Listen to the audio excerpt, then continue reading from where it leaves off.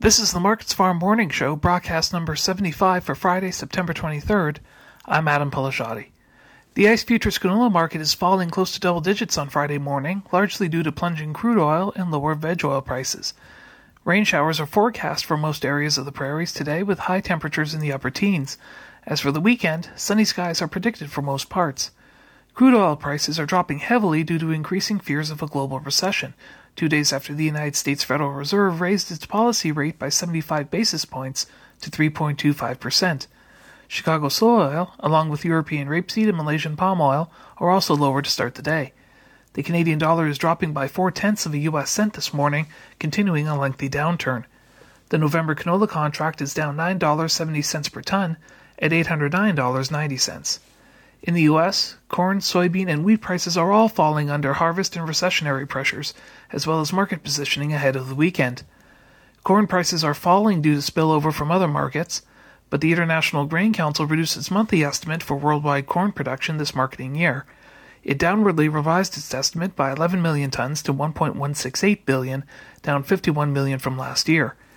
Carryout stocks are only expected to go down 3 million tons to 262 million. Rains in the U.S. Midwest are expected to add bearish pressure.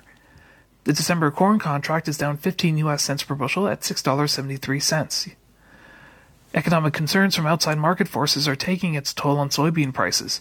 Both soy meal and soy oil are lower, as well as receiving spillover from crude oil prices. However, the IGC reduced its worldwide soybean production estimate by 2 million tons to 387 million, larger than the 357 million tons produced last year. The November soybean contract is down 34 cents U.S. per bushel at $14.23.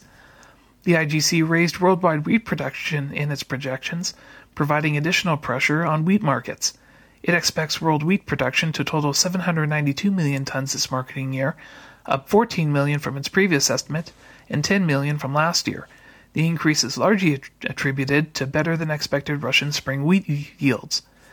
The December Chicago wheat contract is down 29 U.S. cents per bushel at $8.82.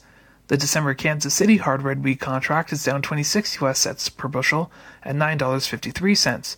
The December Minneapolis spring wheat contract is down 20 U.S. cents per bushel at $9.58. That's a look at the ICE futures in U.S. markets for Friday, September 23rd. In Winnipeg for Markets Farm, I'm Adam Pelashati.